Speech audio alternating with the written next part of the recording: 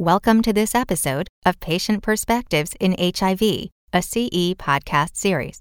If you are seeking continuing education credit, please review the disclosures and the requirements for successful completion of the activity prior to listening to the podcast. A link is found in the show notes that can direct you to this information. After listening to the podcast, please go to practicepointcme.com to complete the post-test and evaluation to receive continuing education credit. Joining us in this episode is Dr. Babafemi Taiwo and his patient, an older man with long-term HIV infection, multi-resistant virus, and multiple comorbidities.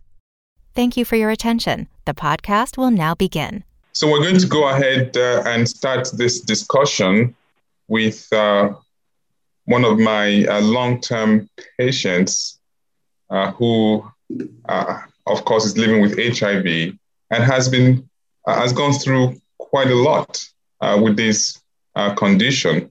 But still, I consider him a hero and someone who motivates not just other patients, but also me as an individual, apart from my role as a practitioner. I think listening to him, we will understand a lot of things from his perspective. And I'd like to start by just going way back to the time when HIV was diagnosed. So tell us about your HIV status some 20 years ago. I was more like going to my doctor for a regular physical checkup, and he drew blood and did tests on my blood and all that, and then found out.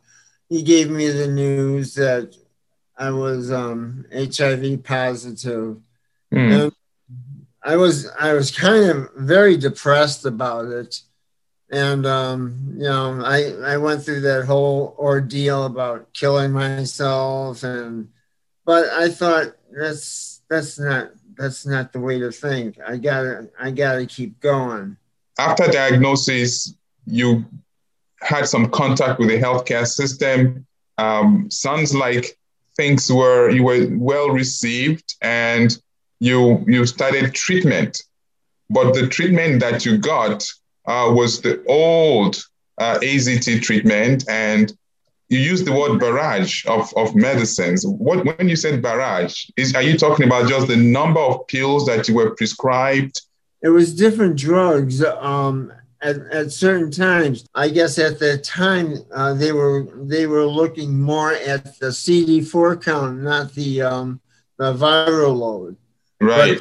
But viral load was off the charts at the time, and the CD4 count was in the triple digits.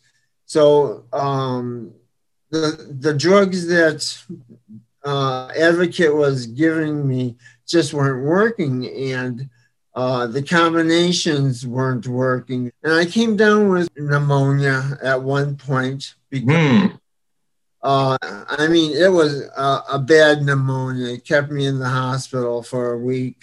But I got through it. And, So this was a really difficult time. You were getting a barrage of medications. What about side effects? You were getting all these medications. How was your body responding to it? I wasn't sick or anything. I didn't get sick or anything as to, physically vomiting or getting nauseous or anything like this. I took the pills quite well. And everything was, I thought was working, but evidently when they took the blood tests, it just wasn't working.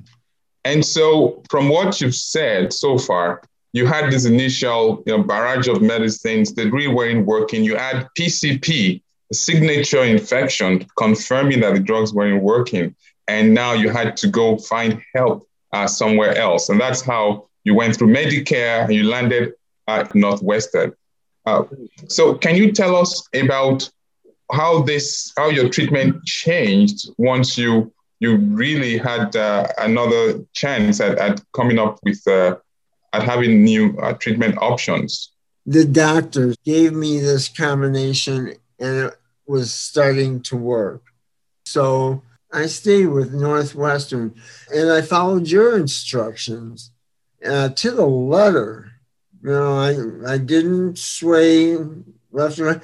So I took these pills twice a day, and then other pills started coming in, like propranolol for Right, and you make it sound easy, but in fact, you actually do have, as you alluded to, some resistance, not just to AZT, but to quite a number of other drugs, which is why you're taking what might be considered even today a fairly complex regimen.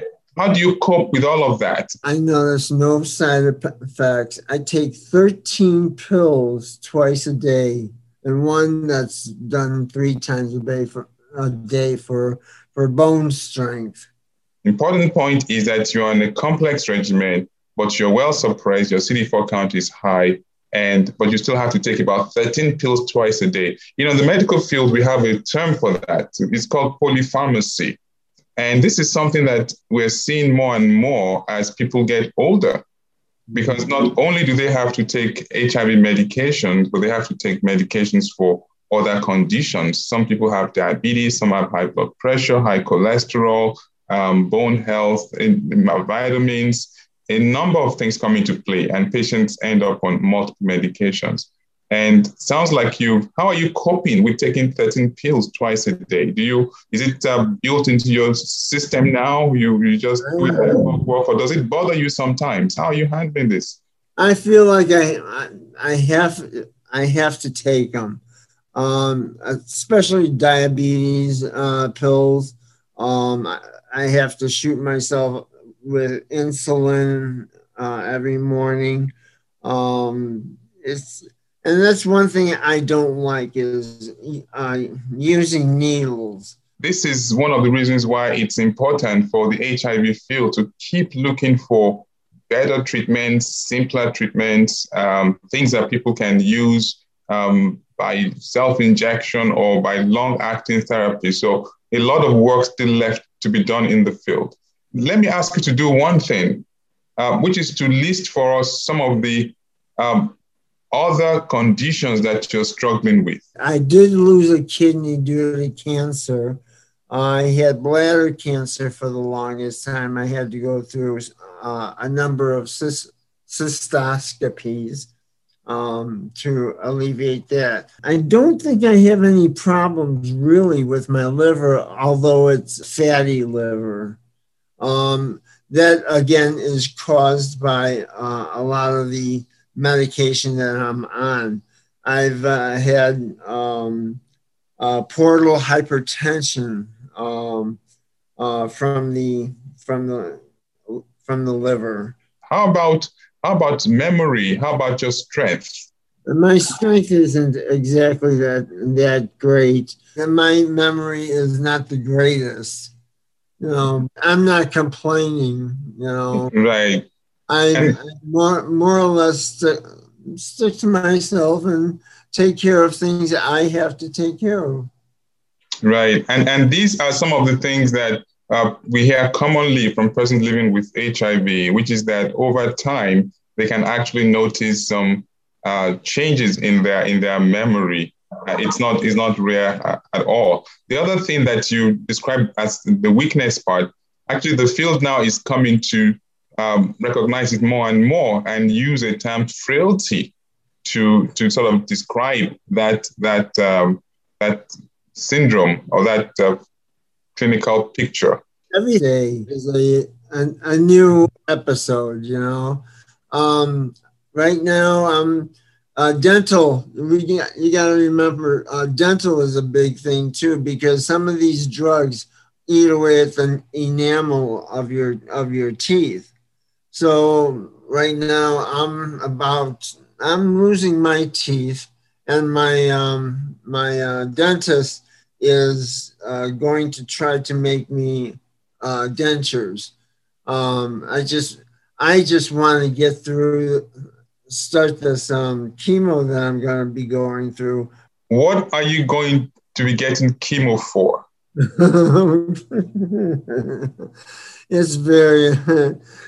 That's kind of embarrassing for me to say. I had developed not colon cancer, but it's called it's a rectal type of cancer, and I don't know how the heck it happened, but it happened. And so I've got to go in for chemo treatment because that's where the cancer is.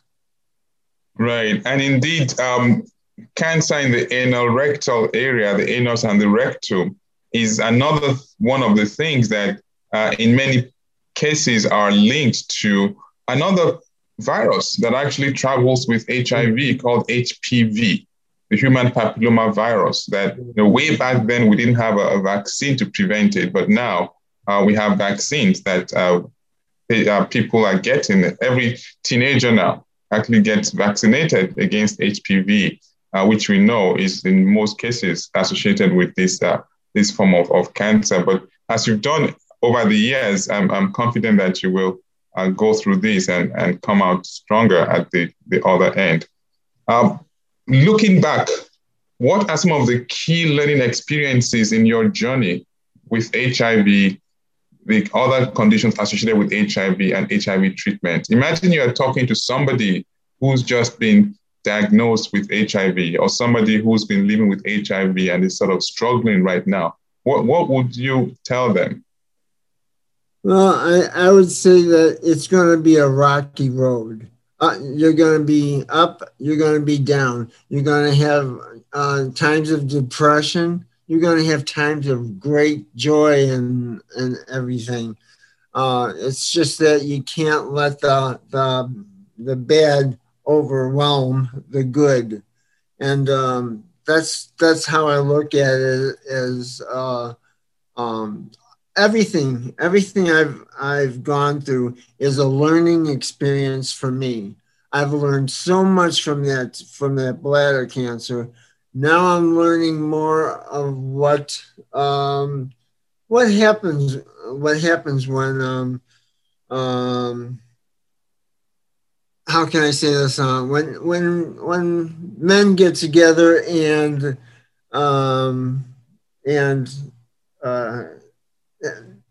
go through a sexual bond.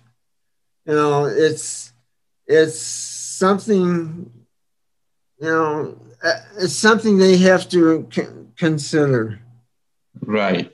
So you touched on a lot of important things, and I think one more thing that might be helpful, particularly to somebody who's just diagnosed, is that they really would, in most likelihood, not have to go through what you went through in terms of going through the barrage of medications that you went through in an effort to find one that might work, or a combination that would work.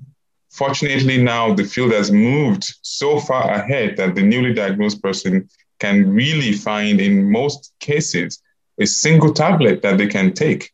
Very different from your story, but you're still doing well. You know, there's so many drugs that they're advertising on TV that you take it before sex, or you take it after sex, and you know, and then you're all clear for you know, anything. So right. those kind of advertising, I kind of question. So I guess your point is that even though we have treatments now that can prevent transmission of HIV, we have to be careful in how we communicate that message, so that we don't let people go around thinking that, oh, HIV is not something that I need to worry about. But it's still true that those treatments are effective, and we should encourage it when we can. Any final thing you'd like to say before we wrap up? No, it's about it. Thank you very much for the time, Doctor. I really appreciate it. Okay. Thank you so much. And that will end our podcast for today. Thank you for listening to this episode of Patient Perspectives in HIV. Please go to the activity page on practicepointcme.com to complete the post-test and evaluation to receive continuing education credit.